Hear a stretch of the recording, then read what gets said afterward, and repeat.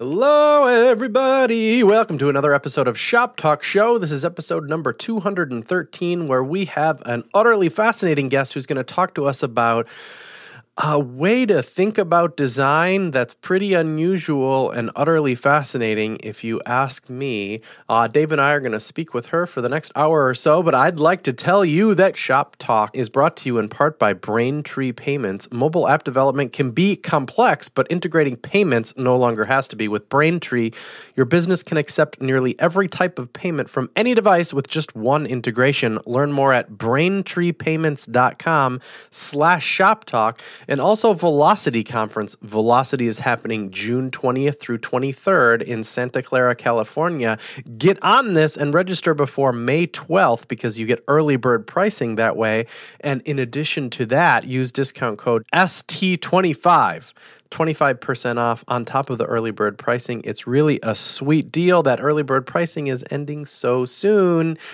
Velocity is the best place on earth to learn about continuous delivery, DevOps, web operations, performance, stuff like that. Please enjoy yourselves out there in Santa Clara, California, coming up June 20th through 23rd. Dave, please kick things off.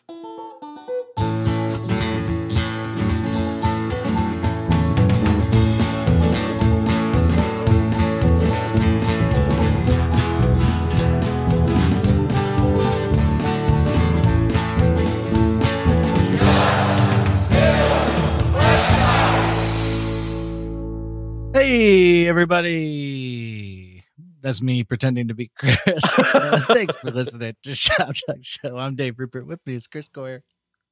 Yes. I am here, and we have a wonderful guest to talk to us about a very interesting concept in the world of building products and stuff, something that both Dave and I do separately. We have our own products that we think about, and we're here to talk with somebody who can maybe make us be way better at doing that, and I can't wait. It's Donna Lichaw. Hey, Donna. Hi. Hey. It's coming at us live from Brooklyn, probably. Yes. Right? Yep. It's the epicenter of cool. Yes, I've heard. So many cool people from there. You know, there's the... Are you on a fixed gear right now? No. I assume you're just traveling through the city. No. I don't understand fixed geared bikes. I have a regular I forget 12 speed or 8 speed or something, but I do have leather handlebar tape and a leather seat. So, and it matches. It's very Those things improve the user experience. I've yet to hear a compelling argument for a fixed gear bicycle. That's quite the aside, though. I think it would be probably more interesting to our audience to learn about your at least some of your professional life, which is in Brooklyn, running you do many things. For one thing, you have a book, which we'll talk about in a minute. But kind of the day job is a couple of different things, right? One is having your own kind of a project strategy and consulting kind of independent business that you run? Yeah. I run a product strategy consultancy, and I help businesses figure out how to engage customers using their digital products as the sort of centerpiece of how to get people to actually engage with your brand or product or business. Right. So is it early stage or middle stage or late stage, or you'll just talk to whoever kind of? It doesn't matter, maybe. It really depends. I've spent about half my career working with startups, half my career working with actually nonprofits, which is the two are actually more similar than you would think.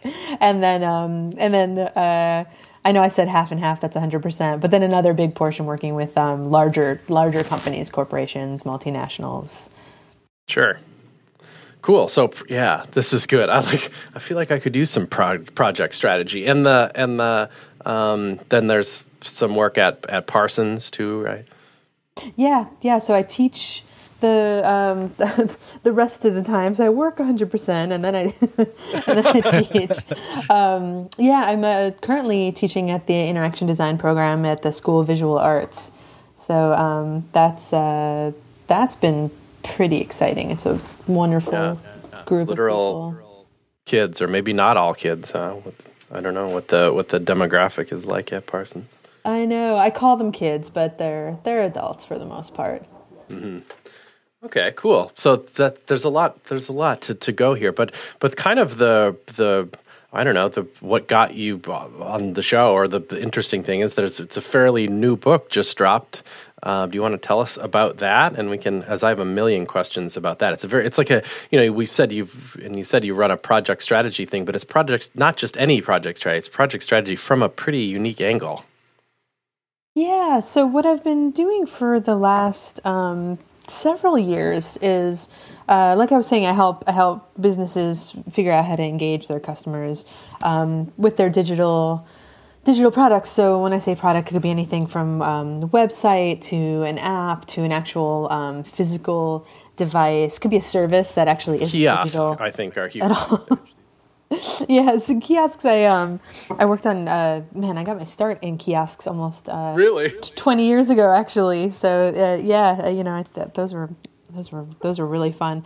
But it's kind of runs the gamut. I worked on a project with Central Park last week, and only a part of that was digital. There's a whole park experience part of what goes into engaging people. So that's what I started kind of focusing a few years ago, using what I call story strategy, which is using an approach that I used to use when I was a filmmaker before I ever worked in tech, and basically using a technique that filmmakers use to map out a film that it lasts an hour and a half long. I started using that with startups and more established companies, and with my students, just trying to figure out, okay, this sort of what's the story of this product, right? Or where does the story part work in? Is it can you? I don't know. It's so fascinating. So story could be I'm a potential user of this product. Help me through where this product fits into the story of that person's life. Is that it?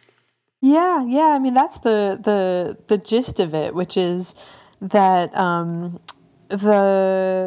let me see. I mean, so it kind of it started a few years ago. I was working with a startup that had this product that was a really neat idea, but it wasn't doing well, and the business was failing, and we had a hard time getting people to sign up to use the service. And so what we found was that I hit this point where I kept saying to myself and to the rest of the team, what's the story? And I found myself saying that over and over again so much that one day I decided to, actually... You're like, what is the story? I know, yeah. And then I was thinking, if I was a filmmaker, I would have mapped out the story already and had plot points, and would been very meticulous about what all the different pieces of the story are and how to put it together. And I, as luck would have it at the time, I was teaching a class, and I had decided to try story mapping my semester, because I was teaching a longer class. It was 3 hours. I think it was twice a week than I'd ever taught before. And I was really panicking about, oh my God, how do I engage a bunch of 20-year-olds and make sure that they don't fall asleep? And so I started story mapping my classes, again, using what I did as a filmmaker. It worked. And so kind of at night I was teaching, my students were they were just hooked from the beginning of class to the end of class. And I realized, I think it's the same thing for this product that the startup is building. Story is going to have to work, or the business will fail.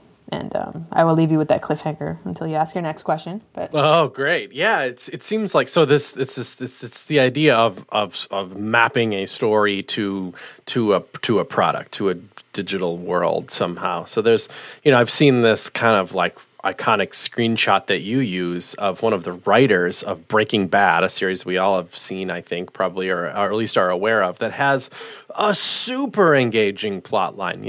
Of any show in history, people are really drawn to that story and, couldn't wait for the next episode kind of thing. And it was such a satisfying screenshot to see, because it wasn't just some kind of secret miracle that just, somebody sat down and wrote a story and it just happened to be engaging. There's this board behind this writer that has the plan all written out. It's like, this is what happens during this show. This is, it looks like there's some cards that are kind of between two shows. So maybe they were planning, like maybe it could go either way, or maybe this is information that's kind of implied between shows. There's all this like clear planning behind what a season of Breaking Bad is like, and it's just so nice to see that as a fan, to know that it wasn't that it was some thought was put behind that, right? So it's like, were you attracted to that idea too, and you use that same kind of approach to what you do? Yeah. So the idea is that, and actually, as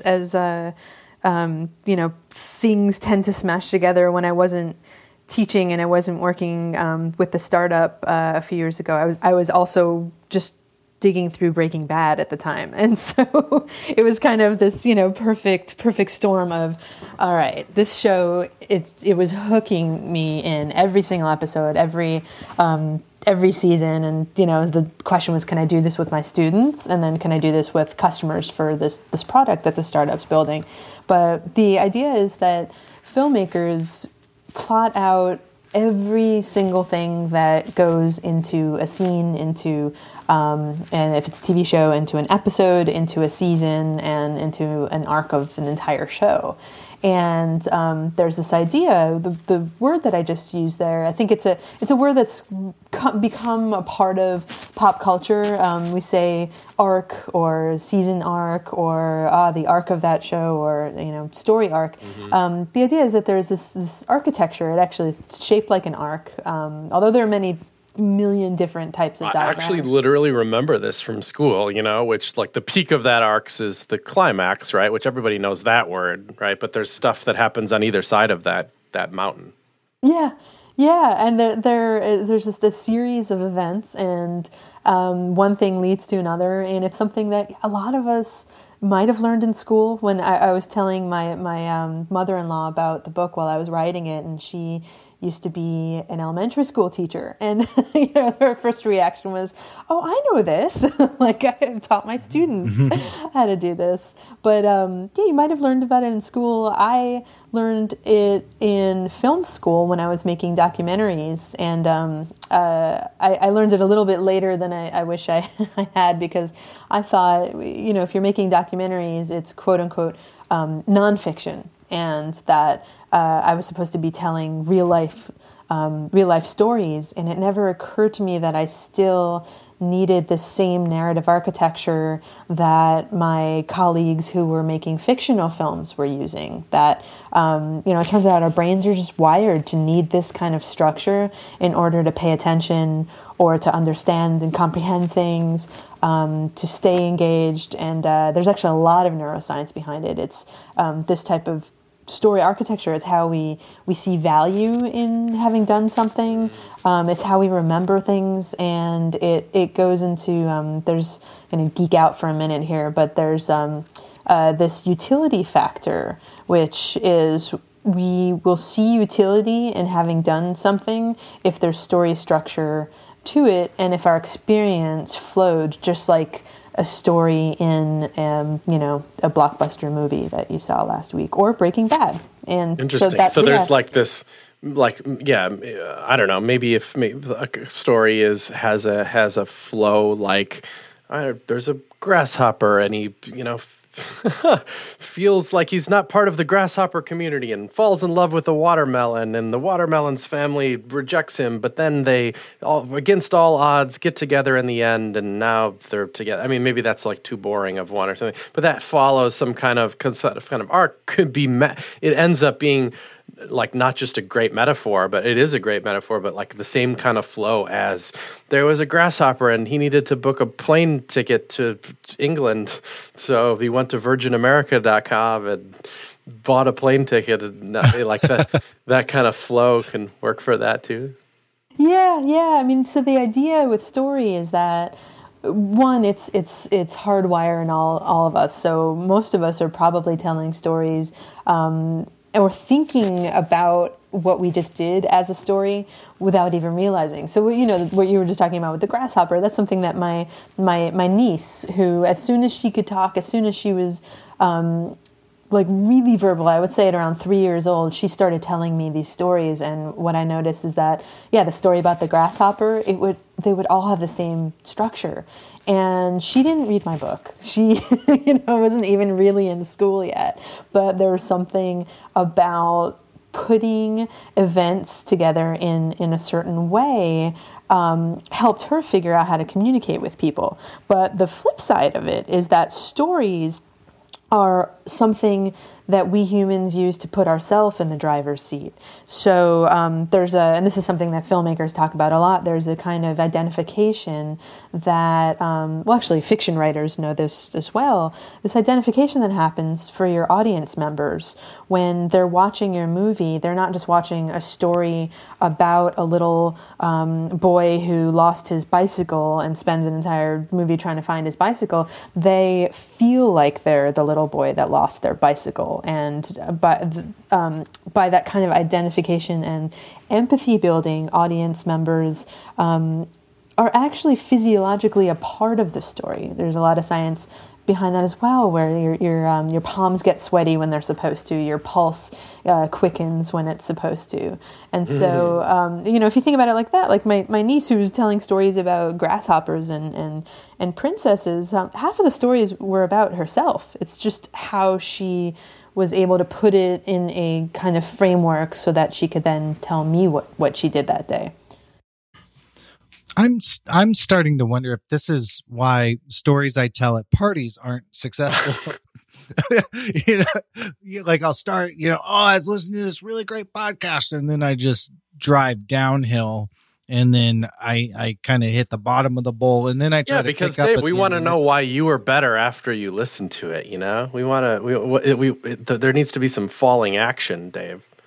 Right, but it's more like a downward slope with a little kick at the end, but it's not like a upward climb where I'm becoming a better human being. It's just a, you didn't have I listened to this thing. There are some facts. You might disagree with the facts, but anyway, it's cool. That's my story. That's every story. I think this is great. I like that it has a structure, because I think we're all in the business of telling stories, right? I think every one of us listening to this podcast has been in that business meeting at work where it's like, all right, we need to tell the story of the brand, we're telling a story. Let's tell the story. And this, I like that there is a structure. There's a pre-existing way to tell a story that we all identify with. Earlier today, Chris and I were talking, and we talked about metaphors and how sometimes metaphors always fall apart. Do you feel like this metaphor applies and scales to kind of web work? How are you seeing it apply and scale to web work? Yeah, I mean, I think honestly, this framework applies and scales to everything. Absolutely everything. So it could be, talking about your work. So what you were just talking about is using story it could be a pitch or a client presentation. And that's something that you're probably doing already, but you can also be meticulous about. It could be, I love, I love using this as an example, but I story mapped my wedding. And that was a couple of years ago. And, the question was, how do I make sure people don't get bored by the end of the night? What did you identify as the climax of the wedding? Well, so the there had to be a couple of things that happened. The climax of the wedding was oh man, now I'm trying to. I need to. It's okay, because you think it would be like when you slide the ring on or something like that. But usually that's like when people are like yawning and stuff, right? They're like ready for the band to play or whatever. I know. I think it. Oh my God, I'm trying to remember. See, this is the funny thing. I was like half there, but I still. Even last week it happened. People come up to me all the time and say, "Oh my God, that wedding." Actually, it happened 2 days ago. "Oh my God, that wedding." I still tell everyone about that wedding. So I know I should ask them what the hype. So when you tell a good story, it becomes a story that's easier for them to tell as well, right? It's gonna. Well, and that's the key. It's something that people remember and they still talk about to this day, and something they still talk about. And so I think if I remember correctly, the climax was the bonfire that happened. It was out in the country, and it was after the wedding band. Oh no, it was the dancing. Now I totally remember. Crazy dancing. So we had a klezmer band. And I planned this all. I swear I planned this all. But so, what it is there's this kind of Jewish dancing that people do at weddings that you might have seen, like the hora. People kind of hold hands and hold chairs up in the air, and so there's that. But you can take it to an extreme where the dancing gets like completely insane, and people like do dances for the parents and for the wedding party, and it's just this whole insane thing. And I knew that if the band played at the right time, that my brother-in-law would get the dancing like absolutely crazy to the point where people would see something that they'd never seen before, and it totally worked, and people were just like amazed and shocked, and they all got into it. Like people who have never seen dance got into it, and so that, and then the falling action was the bonfire outside where people could stay if they wanted to, or they could just go home early because I'm old. I like going to bed early. I like that. So it's funny that it took you a minute to even kind of pin down what it was, because it's like.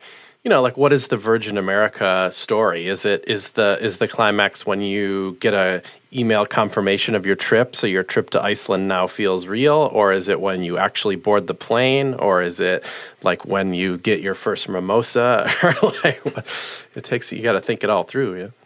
Well, that's the thing, and that's the thing about all of this is that it's something that you can, so, I'm talking about my wedding, how we planned the wedding in a way where everything was mapped out. So I can tell you, what kickstarted the action was like a clarinetist and, a bunch of musicians coming out and surprising people, and everyone was on a farm and they had no idea what they were in for. So, there was some mystery and intrigue attached to that. If it's something like a trip, there is story involved in that, in a way that what we have is I have got these amazing photos from my trip to Iceland last year, and I've convinced about 3 other people to go to Iceland. You really did go to Iceland? Oh, yeah, I was in Iceland last year. Oh wow, it's just a lucky guess. Yeah, no, I mean, this stuff happens. So there are ways, can the Iceland Tourism Bureau have planned out my trip? No, of course not. But are there things that you can have more control over with a digital experience?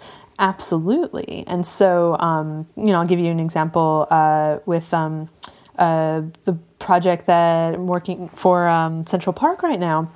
That's something, can we design how people use the park? No, of course not. But can we figure out what people do and don't love about going to the park currently, and then find out, so in New York, there's this, a lot of our parks are run by nonprofit organizations, and they need donations in order to stay afloat, in order to keep the parks amazing. And so can we find out why people do or don't give money to an organization like the one that runs Central Park? And when you actually get real data, you can map that out, and it always maps out onto a story. I've never worked on a project where what people told us did not map out. And what you can do with that then is turn it into a digital strategy. So when people go to your website, that has to function like a story. There's got to be something that kickstarts them into action. There might be a flow that they go through. There are potential cliffhangers where you could lose people. That might be one episode, but then there might be an entire series of episodes that happen when they come back to your website, or they get an email. Episode 5 is they see a tweet. And so this is, it's digital. Interesting. It's analog. Oh, great. So when you're doing this, I mean, that part of, episode 5 and where you really are, so the term for that is story mapping. That's how you use it? I mean, it's a term I made up when I was in school. It was.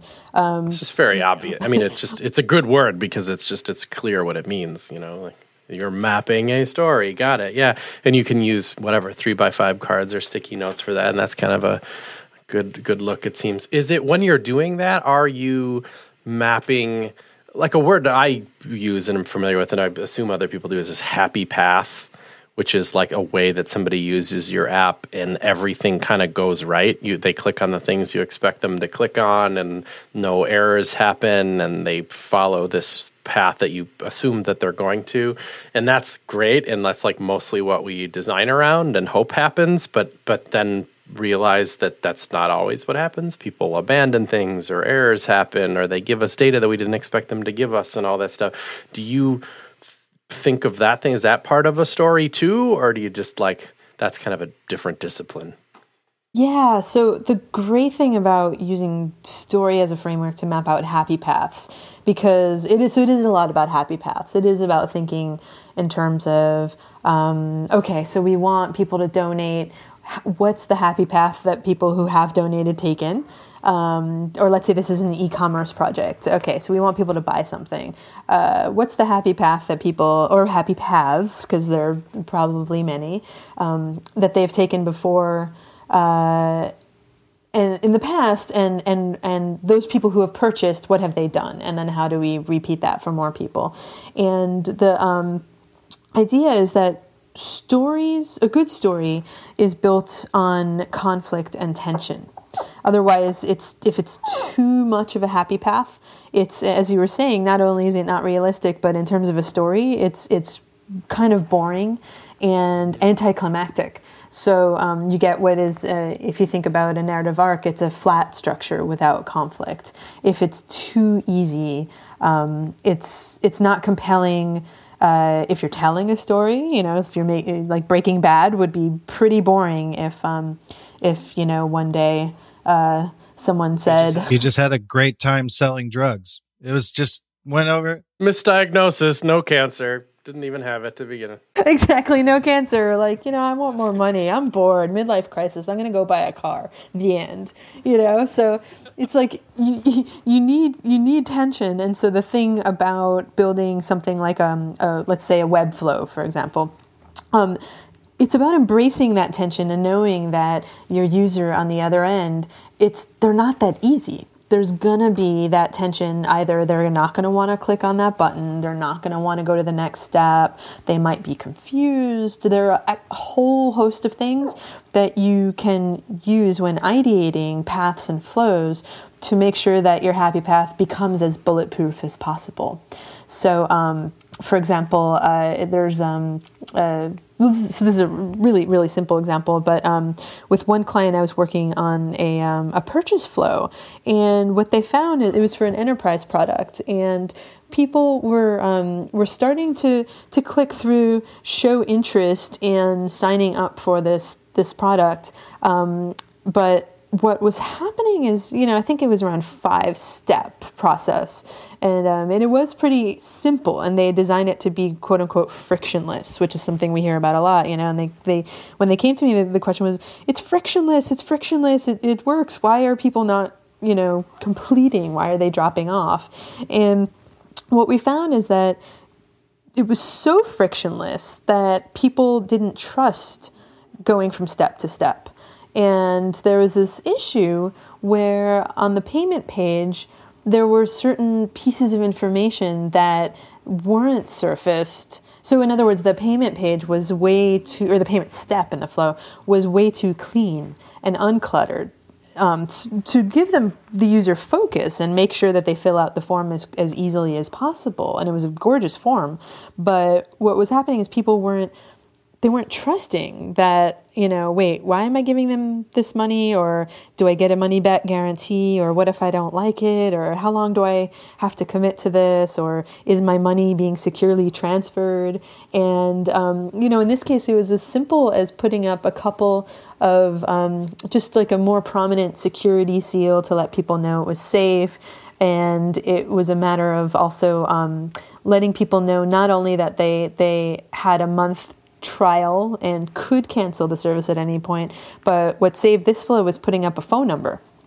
And what we found is that this flow, the conversion rates were highest when people could, because it was an enterprise product, call up and finish their purchase basically on the phone with a salesperson.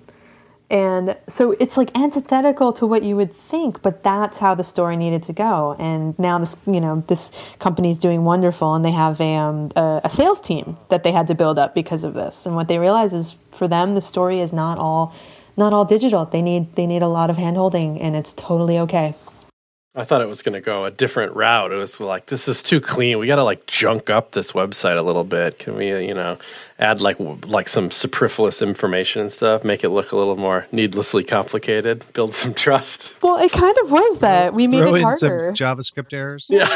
But if you think about that, we made what was a really, really slick digital solution harder. It's about, hey, give us a call. It's about adding a little bit of. It was a little harder, yeah. It's like when I go to a bowling alley website, and it's like I'm looking for a bowling alley, and they have a website, and it's like too nice. I'm like, no, this is not what I'm looking for. I'm looking for like a crappy bowling alley. This episode of Shop Talk is brought to you in part by O'Reilly's Velocity Conference. Since 2008, Velocity has been the best place on earth to learn about continuous delivery, DevOps, web operations, and performance. It's a conference all about building fast, resilient, and highly available websites and apps. You'll find practitioners, developers, sysadmins, ops pros, and others on the front lines of performance and operations, sharing stories of their successes, failures, and concrete technical solutions. Velocity offers 2 days of hands-on in-depth training courses and tutorials, followed by 2 days of sessions and keynotes, not to mention Velocity's legendary networking opportunities. Velocity is happening June 20th through 23rd in Santa Clara, California. Register before May 12th and get early pricing. And since you're a Shop Talk Show listener, use discount code ST25 to get an additional 25% off. It's really a sweet deal. So this kind of goes against, I don't know, like Steve Krug and the don't make me think $1 million button sort of stuff. Like, how do you know, like, what's adding that right amount of drama or that kind of like push, or what is kind of a bounce rate? Right amount of friction. How do you know the right amount? I suppose you got to test a story. Yeah. I mean, that's exactly it. The way I see it is stories are data driven, and stories are something that we have to test. And so this is something I do with clients all the time, which is we think that a story is going to be more bulletproof if we do it this way, and we need to test it. So either it could be done with if it's a prototype that we've got, we might do in-person testing at the beginning, bring a bunch of people in, see how they react. And in that case, what you often see is, I call it the smile test, which is you often see around 3/4 of the way through, kind of like I was talking about with my wedding, people smile at just the right time. And you can see it when people are playing with a prototype or clicking around. You can also see when people are frustrated at the wrong time. And so the trick with testing in person is that there's this idea called the peak end rule. And what it says is that people remember the highs and lows of an experience, and they remember whatever came closest to the end. So if you want people to remember something important or to just think fondly of something that they just did, you want the high point to be as close to the end as possible. And so I've seen in in-person testing sometimes, flows that aren't that wonderful or maybe that usable or have some issues. When people get value and get what they wanted near the end, they're often pretty happy. And I've seen some companies with amazing net promoter scores and satisfaction scores where, their product is just okay. It might have like the buttons are ugly and things are just kind of weird and kludgy, but people can do amazing things with it and they're happy with it. So You can test things in person, and you can also use analytics to test things. So if we have a hypothesis that the story should work like this and that this flow should be this many steps, and people are always dropping off on step 4 and we want them to get to step 6, we can then, once we improve it, put it out there and measure, are people actually converting and are they completing the flow? And that's when you actually see, is this story successful or not? So if you can't measure it, then it's just otherwise a good idea. So a company hires you to bring you in, say, and you're like, do they kind of know that you're going to take them through this storytelling thing? I mean, it looks like your website is pretty clear that about your style, I'd say, but if they didn't, would you be like, this is how I work? You tell them this is the process that we're going to go through. It involves stories. Are you ready for that? Yeah. I mean, that's generally how it works. Which is, if it's a company, usually like a bigger company, they might actually want me to come in and do a training with their team, or they might already know about how I use story mapping to help companies with engagement. So in that case, they'll have me come in and train their team. If it's a client that wants help fixing a problem, or it could be developing an app from scratch, usually they'll come to me, usually because a friend or a colleague sent them my way, because there's some kind of engagement related piece to what they're trying to do.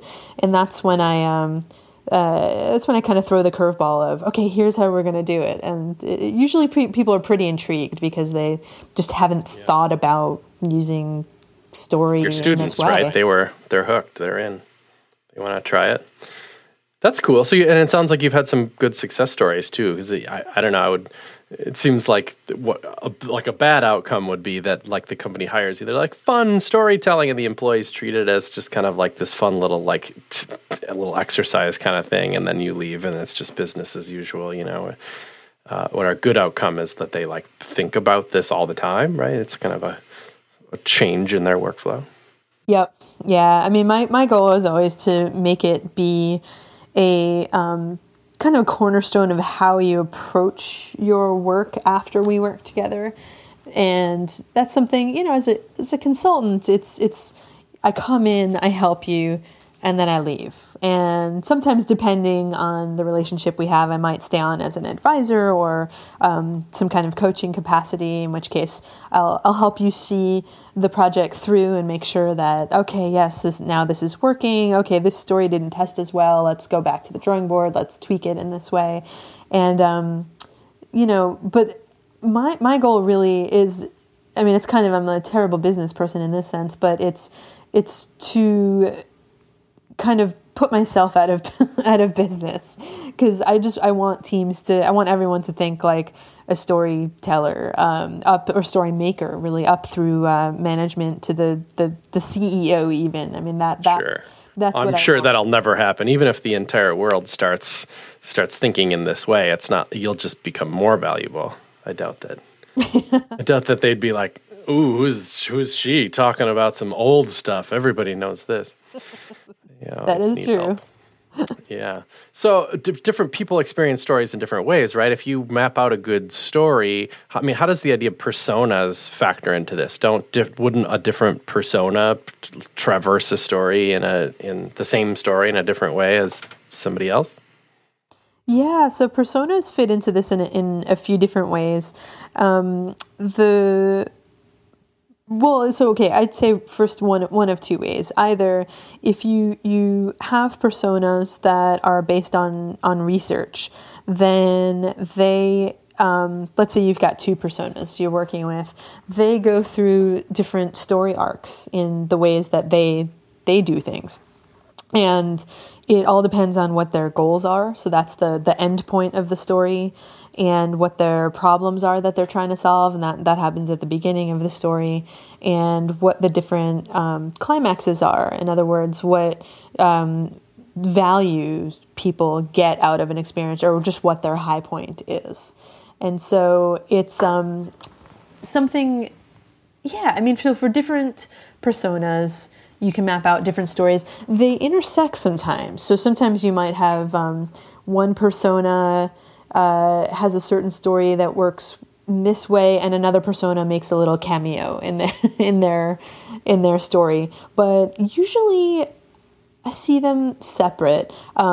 The thing is, so you can have personas that are based on real data, and then the stories are based on data. Or sometimes what I do with clients is, because not every team has personas, not every business has a budget to go do research before starting a project. And so sometimes what we'll do is we'll come up with provisional personas and map out stories based on what we think the story is. And that is, totally, I love those kinds of workshops. And then it just becomes best guesses. And then we go out and try to validate, okay, this is what we think the story is that true? Or this is what the story could be, is that true? Right, it's related to testing in a way. I kind of thought of it as, well, there's certain different personas. As one person is trying to buy a ticket to Iceland, and another person is booked the wrong ticket to Iceland and is now trying to change it or whatever. That would be just a different story entirely because they're different people. So that's like mapping to a different story, I would imagine. But then there's like the same person who's trying to change a ticket that they booked to Iceland. One of them is because, like, I don't know, it's not for a month. They're just going to do it. It's a Sunday. They're like, oh, yeah, we were going to change that ticket. It's the same person. But it could be somebody who's also trying to change a ticket to Iceland, but it's because they booked the wrong one for their boss, and their boss is now super mad at them, and they need to get it changed right now. So they're under some degree of stress. The reason I mention this is we just had Sarah Watcher-Betcher and Eric Meyer on talking about design for real life, and they talk a bunch about like people in crisis and stuff like that, and how that is they might be the same person, but they're like approaching an experience in a very different way. Like they're freaked out or in danger or that type of thing. Yeah, I mean, so there are a couple of things, which is they're you can think of personas as they have this this goal in mind. And if their goals are different and their behaviors are drastically different, then they typically will have them be different personas. But then you've got what Sarah and Eric are talking about, which is context. So context can change depending on what a persona is going through in their life. So let's say they're buying a ticket to Iceland. They heard about Iceland because of I'm trying to think. I'll just tell you why did I go to Iceland last year? I was speaking at a conference in Switzerland, and my partner was looking for flights for us, and the cheapest flight was with a layover in Iceland. Mm-hmm. And that's the strategy that Iceland has been doing to get people to come into to Iceland. A lot of people go there over layovers these days. And so we thought, Iceland. And then we probably did some research, and then, we ended up booking this flight through Icelandair to Switzerland, which was completely random, but a totally amazing trip. So that was, in that case, I would have been, I'm not working for Icelandair, so I can't tell you this for sure, but my guess is the persona type would be a traveler who's just booking a flight. Like, I was never looking to go to Iceland, but they got me. They totally got me. Whereas, another persona might be going to Icelandair.com to look for information on how to go to Iceland, which is totally different behavior. It's all related. It is all related. But I think, then, if you think about what Sarah and Eric talk about, is it's almost thinking about, I hate to use this term in the context of what they're writing about, but it's thinking about the horror stories, So, okay, I'm someone who wants to travel to Switzerland, and I found a flight to Iceland. Great, I'm gonna go buy that flight. But you think about, well, what could go wrong? And I don't even know what could go wrong with buying a flight, but it's just about, what could be going on in that person's life. What are things that we need to take into account? If you think about Facebook, is it really just about me wanting to connect with people all the time? Well, okay, if so, great. What could that mean? It could mean connecting when things are good. It could mean connecting when things are bad. And that's the kind of context that stories have. Is it easy to kind of come up with ideal characters or in your persona work? I'm thinking of just back to kind of the movie, there's a lot of tropes that are written into movies. Are there persona tropes? And maybe I've just given you like your next book title, but are there kind of like UX persona tropes that we kind of use and buy into, and we're like, oh, it'll be so easy because this is educated woman who listens to NPR for 16 hours a day or something, is there anything like that you experience? Right. So there are persona tropes only when they're poorly done. And so I will say, using NPR as an example, I was working on a project last year for New York Public Radio. You could think of it in terms of there are sort of cliche personas that you could come up with where, oh yeah, it's the person who loves the tote bag.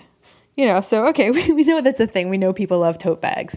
But when you do research and you actually come up with personas for an organization, what you really want to know is why. Why do they want that tote bag? Otherwise, NPR is just going to keep trying to sell. Then they're in the tote bag selling business, but they're not in the tote bag selling business. Although I'm sure they're probably the biggest purchaser of tote bags in the world, but there's something more to that. And so that's what you always want to ask when you're developing characters for a movie, or when you're I'll say developing personas for a project, but we're not making up personas. We're really doing, I try to always do research to base personas off of, or if I'm working with a team and we're guessing, I still dig in the way that a filmmaker would with a character, which is you always want to ask why. And something I like doing is the 5 whys. I do this when I do user interviews, or if I'm just sketching a character with clients. And so, okay, why does someone want a tote bag, and you kind of dig in. Okay, well, they love their public radio station. Why do they love their public radio station? And, so like, for example, what I found is that there could be different types of listeners. There's the one that wants to always stay up to date on the news. Like public radio is how they stay, they stay smart with their friends, and they just always know what's going on. For other people, it's how they're tuned into this kind of white noise. Like I do this, I just have NPR on all day just to never feel alone. I hang out with my dog. He's wonderful, but sometimes I just want a little more. So it just kind of washes over me. And you dig into different types of things that people need, and then why would they donate, and then how do we get that to happen more? But it's not, a trope would be like coming up with a persona like Jane. Jane loves tote bags. She loves it when her NPR station asks for money. It's like, no, she doesn't. Come on. There's something else going on there. And same thing with characters, Breaking Bad. Like, okay, why do you want to sell meth? Like there's something to that. Otherwise that show would be pretty shallow. Right. Because I'm from the streets. I know. I can't believe I just compared meth to tote bags, but it's true. If we titled episodes, that's what we would. There you go. This episode of Shop Talk is brought to you in part by Braintree Payments. By next year, maybe even next week, there could be a whole new way to pay. Maybe it will be the next Bitcoin or the next Apple Pay, or maybe even both. Fortunately, Braintree's full-stack payment platform is easily adaptable to whatever the future holds, so you can easily adapt too, accept everything from pounds to PayPal to that next big innovation from any device with just one integration. And that's when the new payment method comes out. All you have to do is update a few lines of code. No late nights, no complicated recoding, no stress about staying ahead of the curve. Braintree Payments is here to help. Learn more at braintreepayments.com/shoptalk. I like that your students were so into it, right? It does kind of make sense. It was a relief moment when you were like, oh, I was so nervous about teaching, this classroom full of students, which I would be mortified, how one 3-hour class, let alone an entire semester of 3-hour classes. And then you kind of stumble across or land on using the storytelling stuff for it. And they're just like that's so awesome. I'm sure they were. Do you find what's a mistake that students make, when you're looking at these kind of stories that they're presumably creating? Is there a one that they stumble upon? Yeah, I'd say the biggest mistake, it's not so much when students, so I have people map out stories first before they ever jump into. So if and this is with clients when I do trainings and my students. Sometimes they're working on digital products, software, apps. Sometimes it's physical products. Sometimes it's cross-platform services. So there might be a digital component to it. There might not be.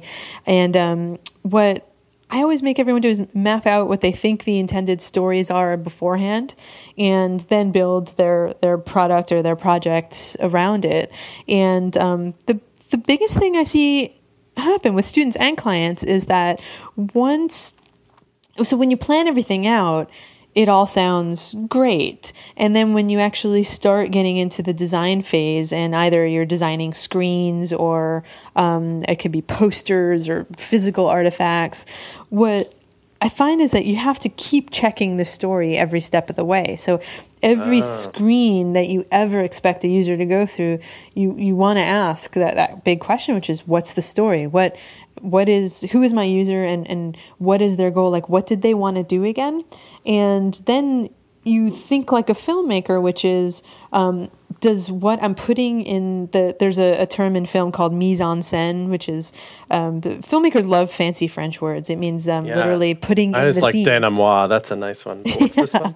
So this one is it means to put in the scene.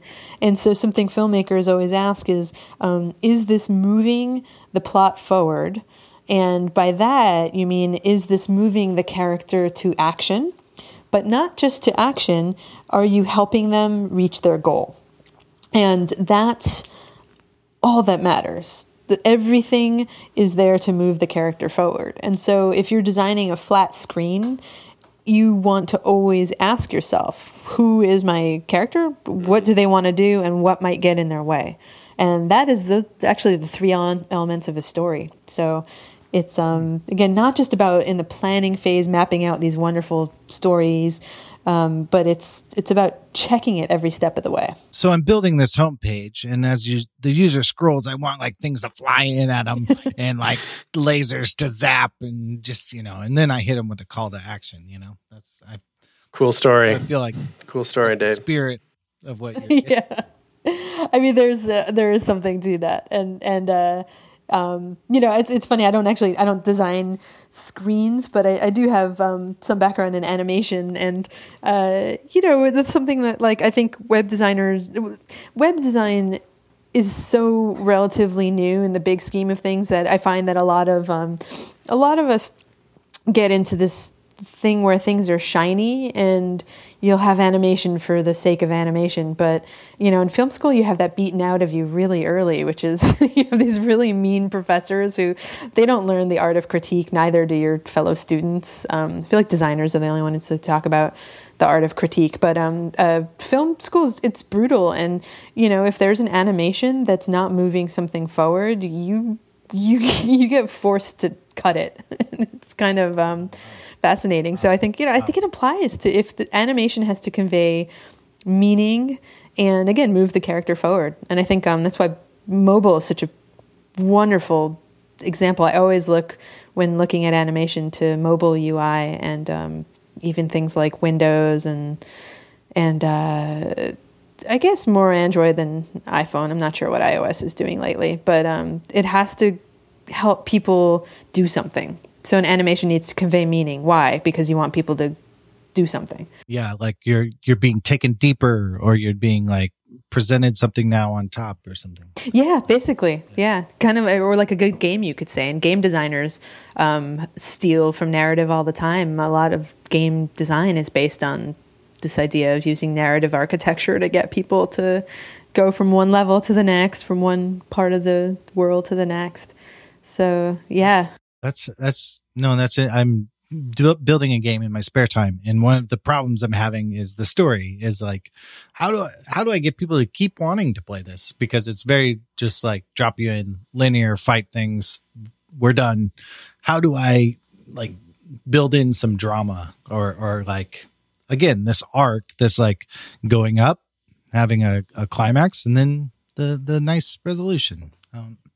It's a lot to think about. It's a lot, and I think game design is a great sort of way to think about the things that we do, because I get this question a lot, which is, well, it's kind of what we were just talking about. Well, are we talking about happy paths? Well, we can't control what users do, and everything's not always a happy path that we're planning. But game designers, it doesn't stop them from using narrative structure to plan out what could all the happy paths be, and how might they all intersect, and how does user agency or player agency play into that and add to the narrative structure of things and what's happening. And this is something that even filmmakers do. It's their debates that have been going on for decades about is watching a movie active or passive? And where I come down to, and where most everyone I know comes down to, is it's active. The viewer is not passively being given things; they're actively participating in building the world that they see on TV or in the movie. And interactive things like websites and software and apps, it's the same thing. It's just we have to account for all the variability and all the things that could happen, but all those paths, they have to work like a story if you want people to, again, be excited about what they're doing, continue, see value in it, remember it, and tell people about it. Cool. Maybe we could wrap up with so The User's Journey is the book. What's in the book, and should people buy it? Yes? So yes, people should buy it. I'm on the one hand, I'm very biased, but I'm also extremely modest, and I hate telling people to do things, or telling people like, hey, go buy this book that I wrote. But I've heard from people who've been reading it. It's been out for a couple weeks now, and people love it. A lot of people have told me that it's already changed the way that they're working. They're applying a lot of the approaches and the philosophies at work. And the animations and illustrations are really wonderful too. So I think everyone should go out and buy it. It's I don't know. It's changed the way that I work. I keep going back to the book when I have a question. I'm like, oh wait, what's that thing again that that I wrote about that I can't remember how to do? But I don't know. It'll change the way you think about your work and the way you work. So I think all of your listeners should go out and buy it today. All right. Well, thank you so much, Donna, for coming on the show. If people aren't following you, how can they do that? So you can follow me on Twitter, and it's Lichaw. Also, my website, it's got everything, information about the book. I've got worksheets. I have talks and blog posts, and I don't know, a ton of stuff on there. That's DonnaLichaw.com. Awesome. Well, thank you very much. We really appreciate it. This has been very exciting just for me. I'm like, ooh, I want to apply this. So thank you very much. And thank you, dear listener, for downloading this in your podcatcher of choice. Be sure to star, heart, favorite it up. That's how people find out about the show. We are working our way into the Google Play podcatcher store. So hopefully we'll have some news on that. Follow us on Twitter for more information. And if you hate your job, head over to shoptalkshow.com/jobs and get a brand new one. And there is a job I would like to tell you about. Adult Swim, makers of fine cartoons for adults, are looking for a full stack web developer with emphasis on the front end side of things. That's where you come in. They need like 4 years of experience, proficient in complex apps like React, Angular, Backbone, MVC style apps. So if that is you, click the link in the show notes and go check it out. I think it would be a great opportunity to go work with Rick and Morty and all those nice people, cartoon people over at Adult Swim. Thanks very much for listening. Chris, you got anything else? Chop, chop, chop,